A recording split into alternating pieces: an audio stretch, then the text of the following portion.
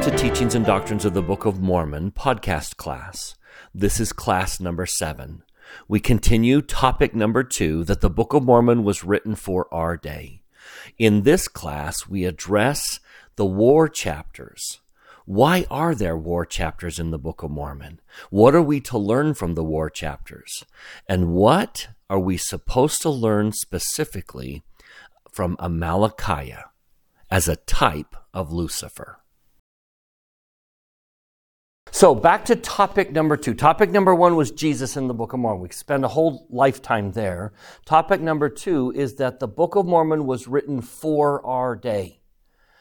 It wasn't written for anyone else. No one had the gold plates that Mormon was producing but us. So everything in them was for our circumstances, our challenges, and the challenges that we face. So in every point, you should pause and say, why did Mormon include this? That's how I read the Book of Mormon. Why did Mormon include this? What modern challenge did he think that this would solve? So last week, we kind of took a look at the Book of Mosiah and that incredible idea of, in the latter days, one of the greatest concerns the Savior has is that you're not going to be able to tell the difference between wheat and tare. So as you've thought about this week, any insights? How have you come to the conclusion? Maybe what did conference tell you? What have you found in the Book of Mormon that will help you distinguish between wheat and tare? That was a powerful message. So any thoughts before we move on? At a Ballard, when he was prophesying and teaching us, he hit really hard on Joseph Smith and the restoration. I feel like he did that last conference too. Yeah. And I like how he's not just like self-consciously thinking, at least on the surface, saying like, oh, I did this last time, I'm not going to do it again. But he said that he still testified boldly. And the thought went through my mind, and surely there's a spirit that said, even if he forgot everything, like he had complete amnesia, he would never stop testifying Joseph Smith in the Book of Mormon. And yet, if there's a wheat that the world sees as tare, it's Joseph Smith. He is being portrayed as a tare everywhere you look. So are you able to distinguish wheat and tare? Are you pushing out the tares? Are you pushing out the wheat because you see it as tares?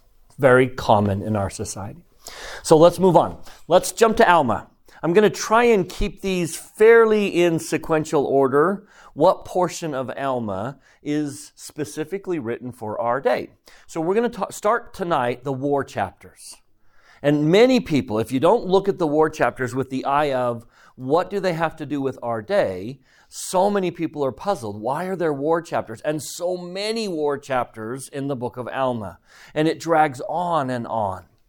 So let's see the war chapters for what they are symbolically. Turn with me to 46, Alma 46, to the beginning of these war chapters. We'll bring it up. Let me see if I can bring it up here. Alma chapter 46, let me do this version. Let me see if you can just see the symbolism. How does this war begin? All right, so we begin by a man named Amalickiah. A man named Amalickiah who was desirous to be king. Already I'm starting to see some connections. A man among the Nephites who wants to be king. And the reason he wants to be king is because he and others are seeking for power. Other people were following him because they were led by the flatteries of Amalickiah. Look at verse 10. We see that Amalickiah, because he was a man of cunning evil and many flatteries, led away the hearts of many people to do wickedly. Now, this is what's intriguing. Had Amalickiah been chosen as king, what does verse 10 say would have been the result? It would have destroyed the... Keep going. The foundation of liberty. That kind of sounds like agency, right? A man who wants to be king is very flattering, seeking for power, isn't chosen as king, and when he isn't chosen as king, gathers his forces, rebels against those who didn't choose him. And the whole point is, had he been chosen as king, it would have threatened the very foundation of liberty. Is that ringing a bell? I mean, how clear is that? So let me introduce a concept that we sometimes don't consider. The brilliance of the Book of Mormon is not only does it portray Christ and how to come to Christ, but the Book of Mormon exposes the enemies. Tonight we're going to talk about a type of Lucifer. If we're going to really understand how to win this war, we need to understand the strategy, the thinking of Lucifer. So not only does the Book of Mormon show us Jesus, it shows us the enemies.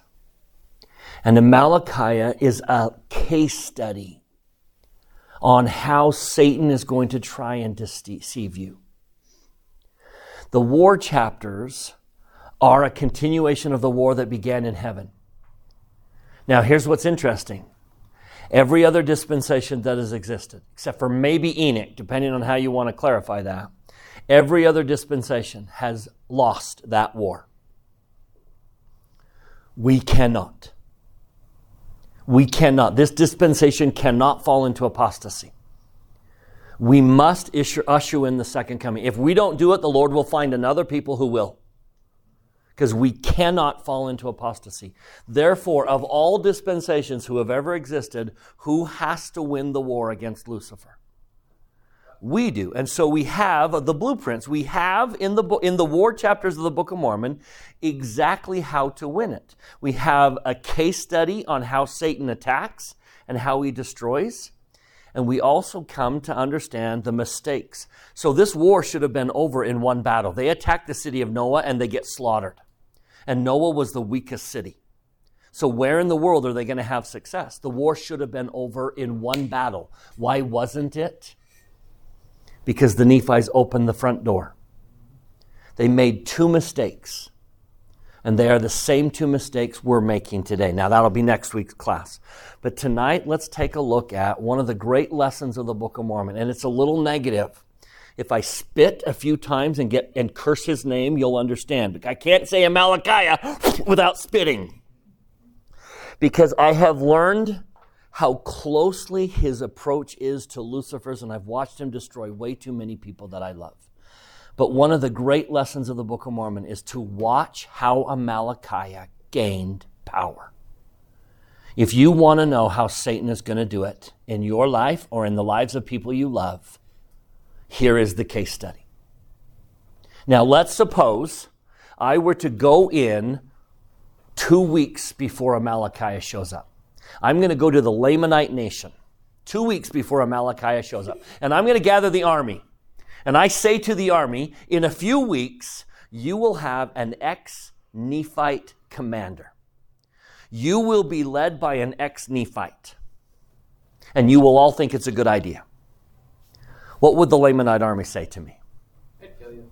What would they say if I suggested that they would be led by an ex-Nephite?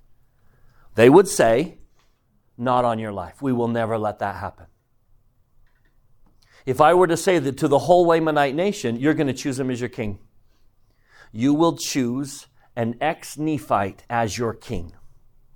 What would the Lamanite nation say to me? Not a chance. If I were to say to the queen, you're going to marry him. You're going to marry him. What would the queen say? Not a chance. And yet he does all of those. And by the same token, if I were to take the life of someone who, say, became unworthy to go on a mission, could I go back in time and find a point where if I said, you're going to be unworthy to serve a mission, they would say the same thing to me? Not a chance. Are there people who have left the church who, if I had said to them at some point in their life, you're going to leave the church, they would say, not a chance? Do you see where I'm going with that? It's the same strategy. How does he do it? How does Lucifer get his little fingers around our hearts? Because whatever image you've ever had about Satan, the devil whispering temptations in your ear, no, that doesn't work. What works is to slowly get his tentacles around your heart and you trust him. So how does it happen? Let's watch. Here's what I'm going to do. I'm going to imagine this little social totem pole. Here's my little totem pole that represents the social hierarchy of the Lamanite nation. So where would they put Nephites that show up on that list? Every single time a Nephite shows up in the land of the Lamanites, what do? They throw him in prison, okay? Bottom of the list. So he's going to start as bottom of the barrel. He is the least liked Lamanite. Now watch him climb that totem pole. It is one of the most fascinating studies of how Satan operates. Turn with me to Alma chapter 47. I think Alma chapter 47 might be one of the greatest gifts of the Book of Mormon in a negative sense because it exposes how it happens. Ready? So, verse 1. Amalickiah comes in and he begins to do what? He stirs them up to anger. May I suggest that's one of the ways it begins. He stirs you up to anger. Anger against God, anger against prophets, anger against the church, anger against doctrines. He stirs them up to anger to the point where he convinces them to go against the Nephites to battle. Now, verse 2, what's just happened? Remember Zarahemnah, the scalp? Remember they had to sign an oath to not return? So what are the chances the Lamanite army is going to be excited about returning to battle against the Nephites? No way. But he stirred up the people to convince them to go attack the Nephites. So the more part of the army, verse 2, would not. And now it came to pass that the king was wroth because of their disobedience. Therefore he gave Amalickiah command that part of his army that was obedient. So he stirs them up. You got the majority of the army that won't. Amalickiah says, we'll go turn them around. You put me in charge of the people that will, and we'll go turn them around. And the king says, that's a great idea. The king who's going to die at his sword in just a few days said, that's a good idea. I'll put you in charge of half the army. And now he just took a notch up, right? He went from a nobody, and what is he now? Commander of part of the army. How do you do that? So, here's the story. The people, the Lamanite warriors who will not go to battle are led by a man by the name of Lahontai. One of the great lessons, destined to be one of the saddest stories of the Book of Mormon and a great lesson of the Book of Mormon. They are led by Lahontai. Now Lahontai gathers them and takes them to the top of a mountain, which is very symbolic. So let me see if I draw this. Here is a mountain, and at the very top is Lahontai. And as long as Lahontai stays on top of that mountain, he is safe. Amalickiah comes, and he stations himself at the bottom of the mountain. And then he sends up invitation number 1. Verse 10. What is invitation number 1? He might as well go for the gusto, right? Satan always goes for the gusto. He's going to try. What's invitation number 1? Come on down. Come all the way down. Can I get you to come all the way down? Will you go all the way down from the mountain? Now, are there some Latter-day Saints who say, yeah, I'll go all the way down? There are. But for the most of us, what do we say at the invitation of coming all the way down? No way. He durst not, verse 11, he durst not go down to the foot of the mountain. 3 times comes the invitation. Will you come all the way down? Now think about your youth. Think about those days where Satan was bold enough to come up to you and say, will you go all the way to sin? No, I won't. Oh, you won't? Okay. Now tell me what he does. Verse 12. It came to pass that when Amalickiah when Lucifer found out that the Latter-day Saints would not come all the way down to the foot of the mountain, he went up into the mountain nearly to Lahantai's camp. So what's the next invitation? If you won't come all the way, will you come down a little? And what does he say? Look at verse 12. Bring your guards. It's okay. You are safe to come down a little. That's how he does it. You don't have to come all the way down.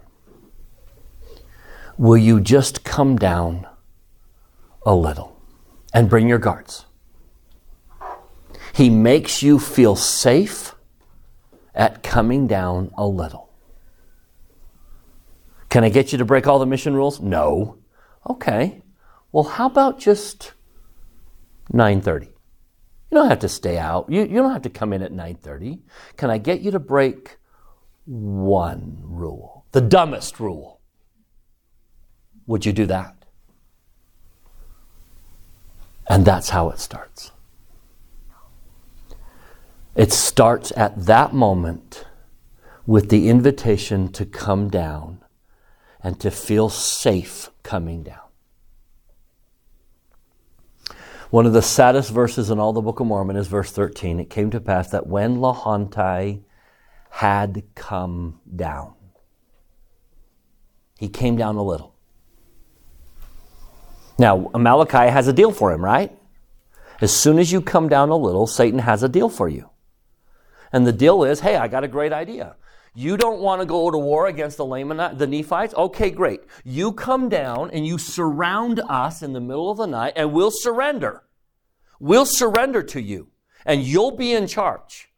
And if you don't want to go to war against the Nephites, we won't. You'll be in charge, big guy. And all I ask is what? Verse 11 or verse 13, all I ask is that make me second in command. And now Lahantai finds himself doing what? Hey, this is a great idea. He comes down to the one place he vowed he wouldn't go, thinking it's a great idea, right? That's what he does. He gets you to come down, and then he has a deal for you. And if you're not careful, you end up at the bottom of the mountain thinking it's a good idea. The one place you vowed you would not go. Now, what happens to Lahantai? Verse 18 is so symbolic. Tell me what happens to Lahantai. Poisoned by degrees. Let's talk about that. Why would you poison him by degrees? Why would you put the first drop of poison in? Why not just dump the whole bottle? I mean, aren't you better off just dumping the whole bottle of poison in and just killing him? No, because what does the human body do to a whole bottle of poison?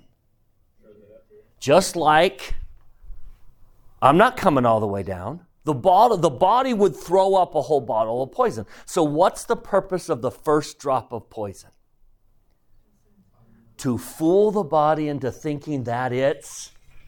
Do you see the symbolism? That's exactly what happened to Lahantai on the mountain.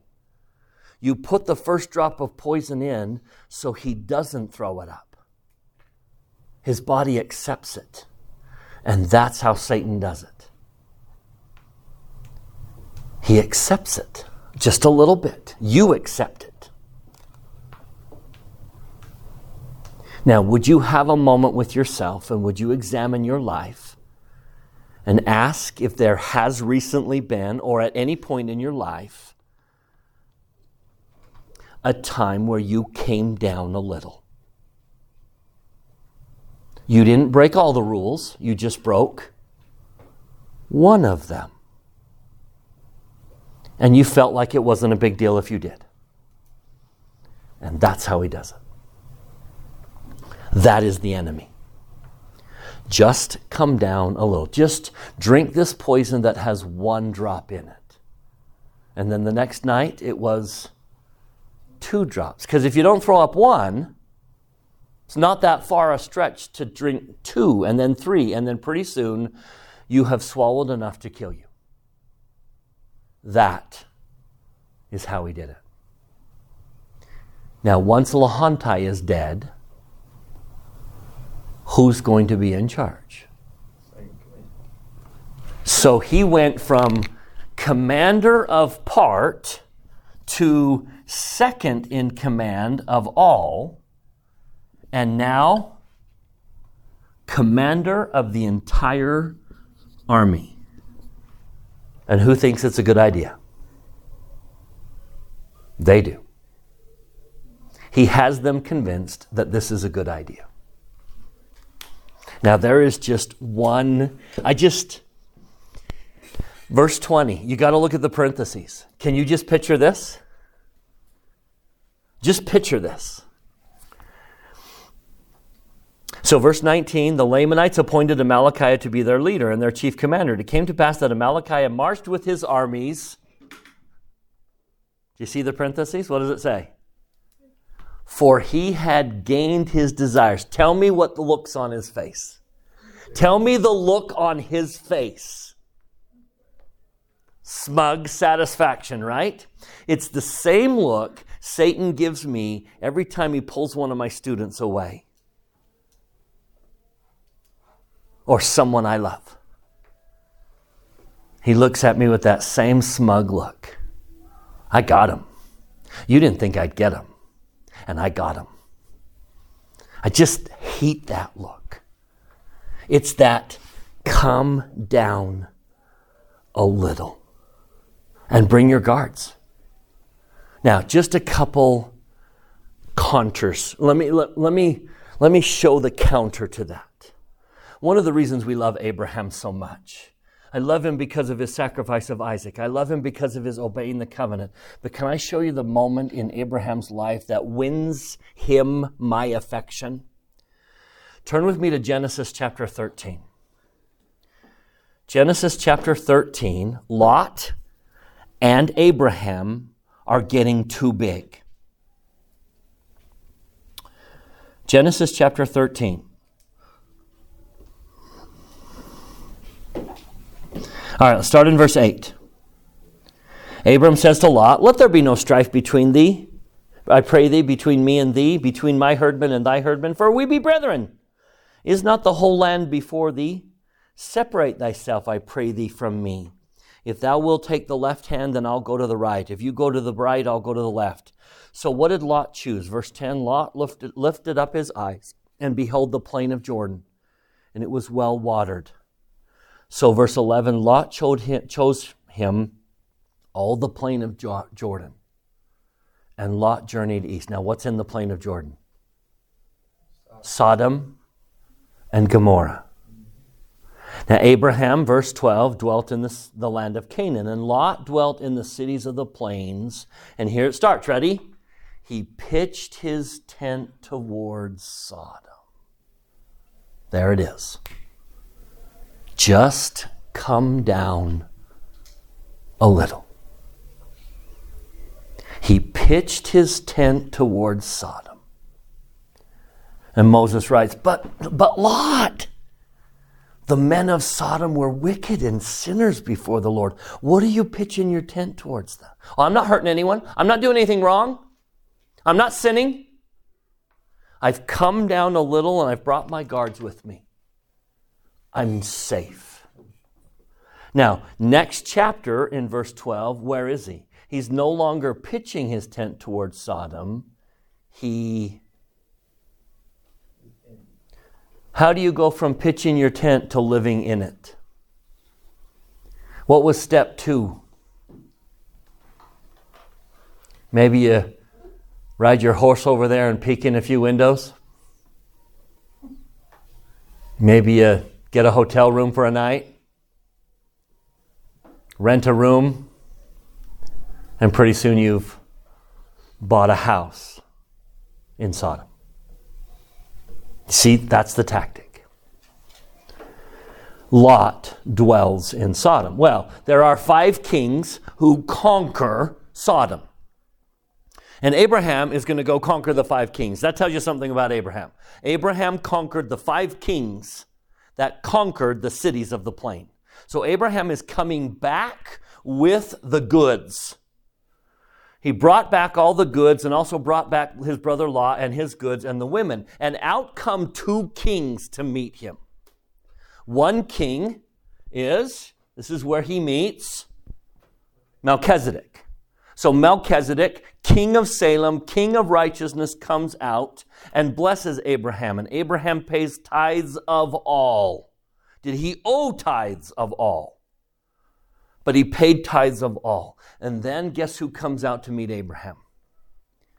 Verse 21, the king of Sodom, who ironically was not with his people. That's interesting, isn't it? So the king of Sodom comes out and says, I have a deal for you. It's always that deal. I have a deal for you. Give me the people and take the goods for yourself. Now, this is one of the great moments of all of Scripture. And this is how you defeat Lucifer. First, you understand how he's going to attack. And here's your response. Abram said unto the king of Sodom, I have lifted up mine hand unto the Lord, the Most High God, the possessor of heaven and earth, that I will not take from a thread even to a shoe latchet. I will not take anything that is thine.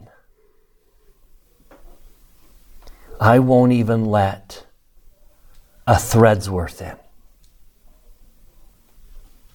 Have you found yourself using a thread's worth of the world's words? Are you willing to watch a movie if it only contains a thread's worth?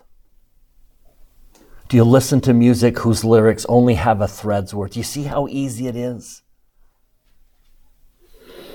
I will not take a thread's worth.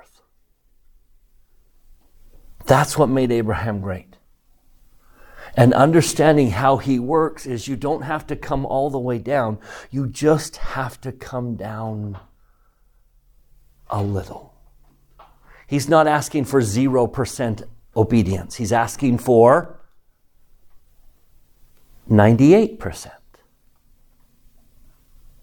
And that's how it starts. One more scripture. 2 Nephi chapter 26. 2 Nephi 26. This is kind of a frustrating one. Book of Mormon, 2 Nephi 26. How does he do it? How does the devil do it?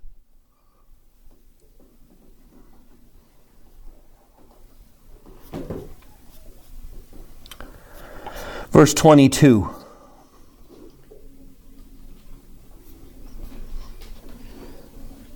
He's the work of secret combinations. And where does it start? Where does it all start? Look at the end of verse 22. 2 Nephi 26, 22. Tell me how it begins. Where does Satan's grasp on you begin? He leadeth them by the neck with a flaxen cord. Now, no one's worried about a flaxen cord. I can rip off a flaxen cord at any moment. I'm safe. I haven't done anything majorly wrong. It's okay. And we get comfortable with that flaxen cord. And if you're not careful, the flaxen cord becomes strong cords that bind me. Now, one more verse. What's he doing at the end of that cord? It just infuriates me. Go to Moses chapter 7, Pearl of Great Price.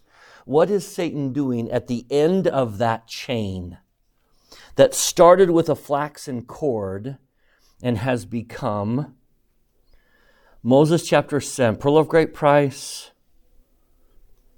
Where am I?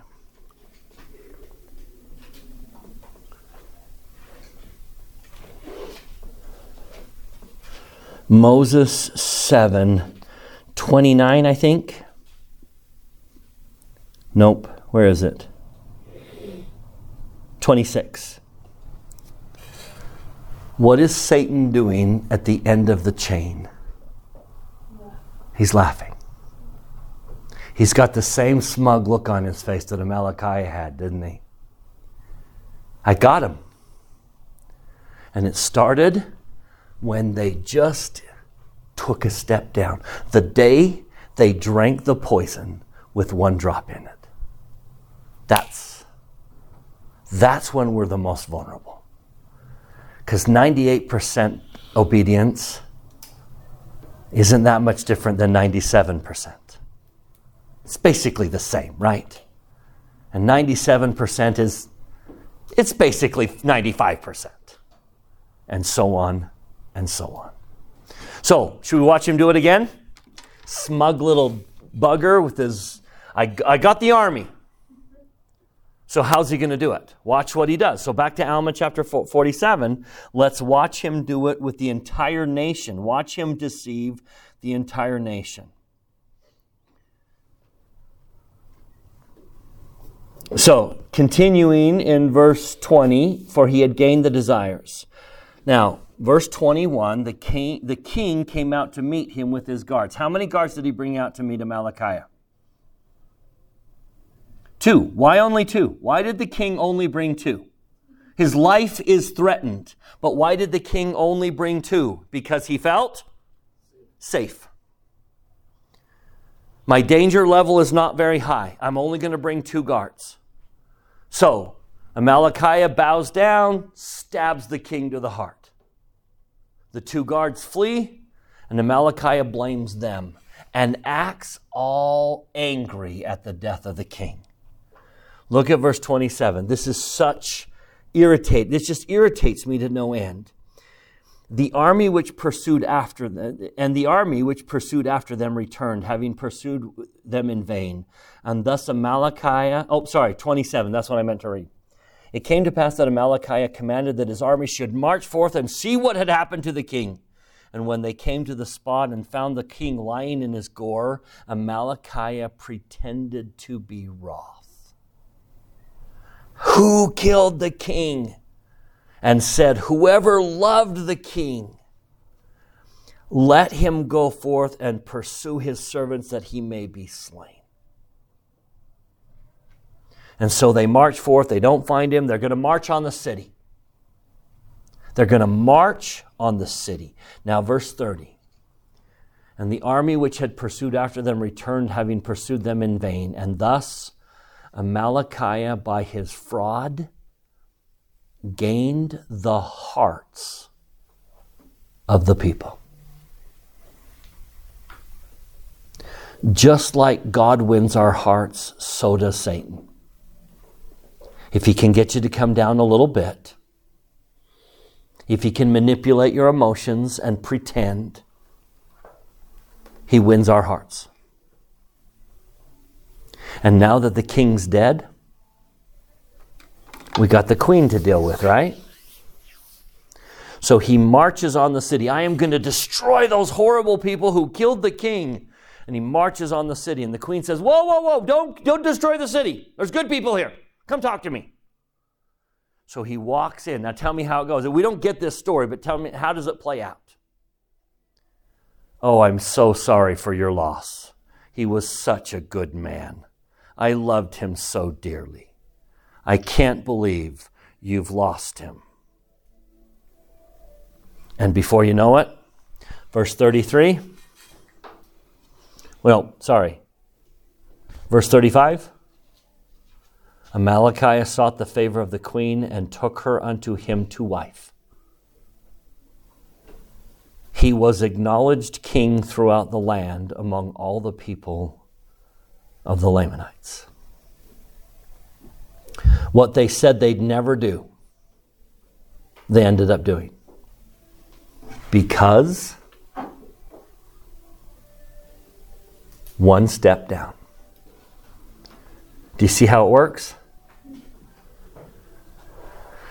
How many of you have someone you love that has been conquered by Lucifer? How many of you can go back to the one step? How many of you can go back and see the one step they took? The 99% obedience. I have an interesting story about that. I have like 8 siblings and most of them are inactive. And I have a twin brother and then I have a brother that's older than me. And it was interesting because they both kind of became inactive at the same time. My brother came to live with us. And he'd recently gotten home from his mission, kind of fallen away a little bit. And then he started to work on Sunday because it's the only job you could find. We were on the East Coast. It's really hard to find a job that you don't work on Sunday. And so kind of started us out the same with my twin brother. His manager was like, can you just work 3 Sundays? I really need you just these 3 Sundays. He's like, well, okay, as long as it's just 3 Sundays. And then It's okay. Eventually it became 4 Sundays, and then he just wanted to come to church every Sunday because he was working. And I saw like how casual they got from everything else, because once they became casual about keeping the Sabbath day holy, they became really casual about everything else. And now my brother doesn't even believe in God. Yeah. It's sad how effective it can be in people's lives. Do you see the great lesson from the Book of Mormon? So the antidote is never step down. Never believe that 99% obedience is okay. Never take that step down. Now, I know we have to live life, and I know we have to be in us, but I can live my life and not take that step down. That's the key. Now, let's do a positive one. That's kind of a negative one. To watch Amalickiah be so effective at that. Let's do a positive one. Let me show you a great lesson, because what's happening on the other side? Let's talk about Moroni. Let's go to chapter 48. Now tell me what Moroni's been doing. This is such a critical lesson. If I'm going to defeat Satan, tell me what Moroni is doing. First of all, I love verse 1. I think verse 1 is absolutely critical. As soon as Amalickiah obtained the kingdom, he began to inspire the hearts of the Lamanites against the people. And thus he did inspire their hearts against the Nephites. Now let's jump down let's go to verse 7. While Amalickiah was winning the hearts of the Lamanites, tell me what Moroni's doing in verse 7. He's preparing the minds of the people. Before he ever prepares their swords, he prepares the minds of the people to be faithful unto the Lord. Now tell me what he does in verse 8. He had been strengthening the armies, erecting forts and places of resort, throwing up banks of earth around about to enclose the armies. He was building walls of stone to encircle them, round about their cities, and building up fortresses. Now look at verse 9. In their weakest fortifications, he did place the greatest number of men. Now, where are the Lamanites going to attack? Go to chapter 49. Tell me where the Lamanites are going to attack. Well, verse 1, where do they go first? Great lesson here. Tell me where the Lamanites attack first. Does that ring a bell? Ammoniah? That's the city they destroyed, right? Where they burned the women and children. So Satan's going to come where? Satan's going to come where first? Where he's had success. Satan's going to come where he's had success. Now, they've built up Amalickiah, or Ammoniah. So where do they go next? Where do they go next? Let's go to verse 14.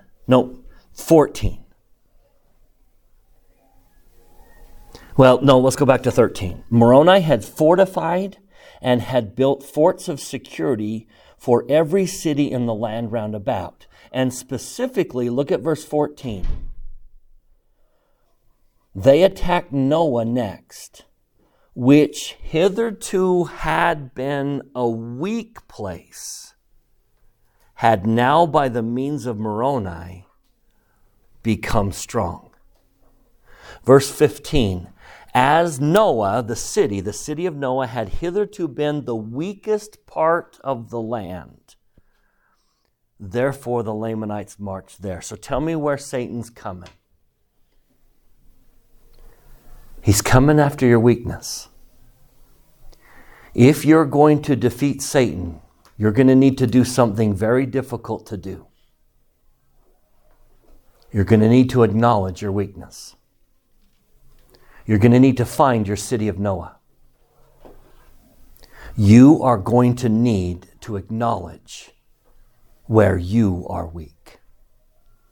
Now let's be honest. You can all quote it. Ether 12:27.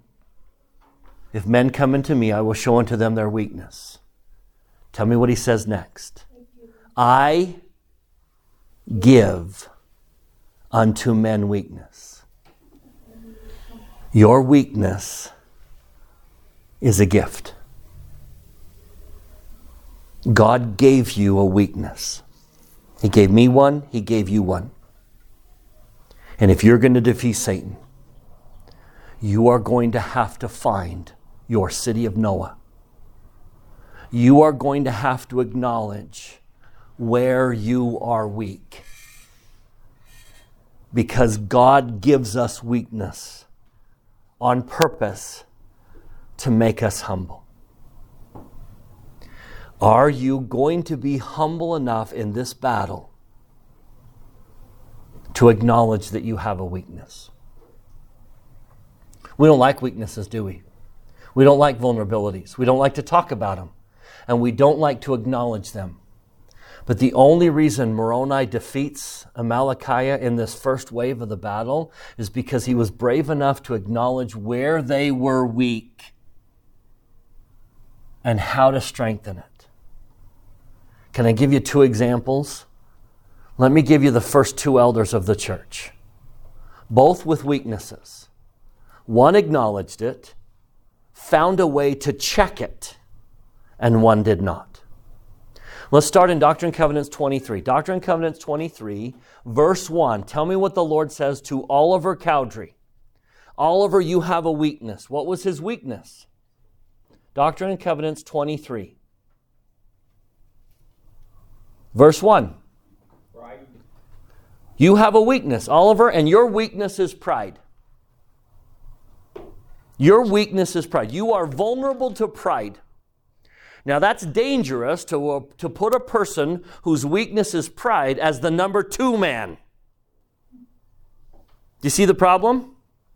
You make him the number 2 man and he's got a problem with pride. Now, does Oliver check that pride? Does Oliver take the warning to heart? Does Oliver ever do anything to strengthen and acknowledge his weakness? Oliver Cowdery was excommunicated, and if you could boil it down to one word, why was Oliver Cowdery excommunicated? Pride. Now, go to section 24. Joseph has a weakness. What's Joseph Smith's weakness? Look at verse 9. Joseph Smith, you've got a weakness too. I give them to everyone. Every one of you, if men come unto me, I will show unto you your weakness. I give unto men weakness, that they may be humble. Joseph, I've given you a weakness. What was one of Joseph Smith's weaknesses? Hey, in temporal things, you're not very good, Joseph. You're not very good in temporal things. Can I give you an example? Joseph's not good at writing stuff down. He's not very good at writing stuff down. We all know how the Aaronic priesthood was restored, right? They're praying. They go to the banks of the Susquehanna River. John the Baptist comes. Upon you, my fellow servants. Can anyone tell me how the Melchizedek priesthood was restored? Go ahead. Tell me how the Melchizedek priesthood was restored. Tell me the story. What did Peter, James, and John say when they laid their hands upon Joseph Smith? Do we know it occurred? Yes, we know what occurred. Why don't we know anything about what happened? Because Joseph never wrote it down. And why didn't he write it down? Because he wasn't very strong in temporal things. So tell me what Joseph Smith did from the day the church is organized. Tell me what he did. Knowing he's not very good at writing stuff down. Tell me what Joseph Smith did. He hired a scribe. He was smart enough to say, hey, I'm not very good at writing stuff down, so would you write stuff down for me? He acknowledged his weakness. He acknowledged his weakness. And he hired a scribe. I'm not very good at this. Can you help me? Do you see why Joseph Smith succeeded and Oliver was excommunicated? Now, if you're going to win this battle, if you're going to defeat Satan, who's coming after your weakness and you don't even know what it is, he does. You're going to have to do something very scary. You're going to have to acknowledge that you have a weakness. And you're going to have to strengthen it. Now, may I suggest, if you are humble, everyone in your life is trying to point out your weakness. I have learned a little secret. Can I give you my secret? Let me illustrate. I was 6 feet tall in 6th grade. By 9th grade, I was 6'3" and weighed 122 pounds. 6'3", 122. Can you picture what I looked like? That was my childhood. Now, in all of those years, in all of the teasing, in all of those playgrounds, no one ever called me fat as a teaser. No one ever insulted me by calling me fat. Now tell me why. Tell me why no one called me fat. You couldn't hurt my feelings by calling me fat because it was so obviously not true. So we all learned something. If you want to hurt someone, what do? You take something that, Ellie, that's a little true. You take something that's a little true and you throw it at them. So if you're really humble, you will listen to what they're saying because they will tell you your weakness.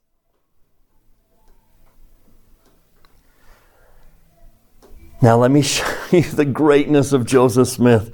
Can I just astound you at how incredible this man was? Sure. Yeah. That'd be great.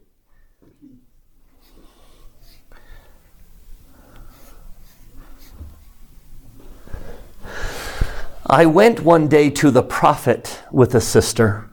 She had a charge to make against one of the brethren for scandal.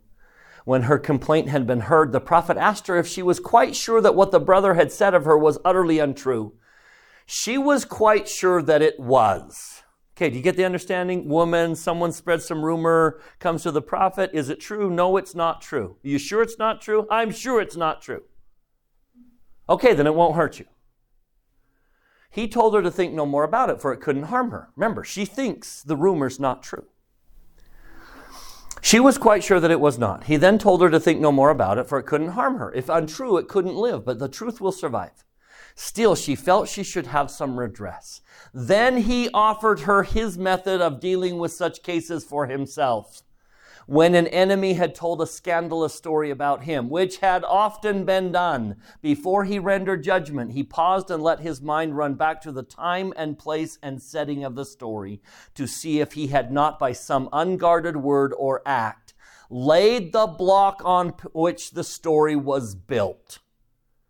If he found that he had done so, he said that in his heart he then forgave his enemy and felt thankful that he had received a warning of a weakness that he had not known he possessed. That's how you think if you want to defeat Satan. Then he said to the sister that he would have her do the same. Search her memory thoroughly and see if she had not herself unconsciously laid the foundation for the scandal that annoyed her. Is there any truth to the rumor? Now what does she say? The sister thought deeply for a moment and then confessed that she believed that she had. She had laid the block upon which the scandal was built. Then the prophet told her that in her heart she should forgive that brother who had risked his own good name and her friendship to give her this clearer view of herself. The sister thanked her advisor and went away in peace. Do you see the antidote? If you're going to win the war against Satan, you need to know where he's coming. And he's coming where you're weak. And you need to know what is your weakness. If you're humble enough to ask, the Lord will tell you. Everyone will tell you. Because most people see it, but you. And if you'll listen. I'll never forget, I learned that such a painful way. I started teaching in a 2-man seminary building. 2-man. So during one year, while I was prepping, the other teacher was teaching. So I'm prepping, I'm in my office, but no one knows I'm in my office. So a girl comes over from the high school to bring the announcements. A girl comes out of the other teacher's class. And they have a conversation. They don't know I'm listening. But the one girl says, "What are you doing?" "Oh, I'm just getting a drink." "Well, who do you have?" "I have so-and-so," the other teacher. And the girl from the office says, "Oh, I have Brother Dunford." And the girl getting the drink says, "I hope I never get Brother Dunford." Now I'm sitting in my office going... Now the girl who was in my class that came over from the office says, "Why? I think he's great. What's wrong with Brother Dunford?" And she gives 5 reasons. 1, 2, 3, 4, 5. Now I'll admit, sitting in my office, I thought to myself, no, no, no, never, and no. You're wrong.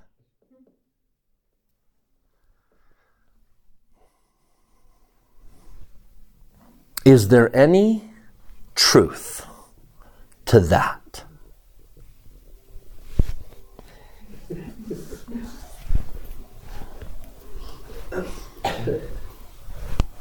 All 5 of them.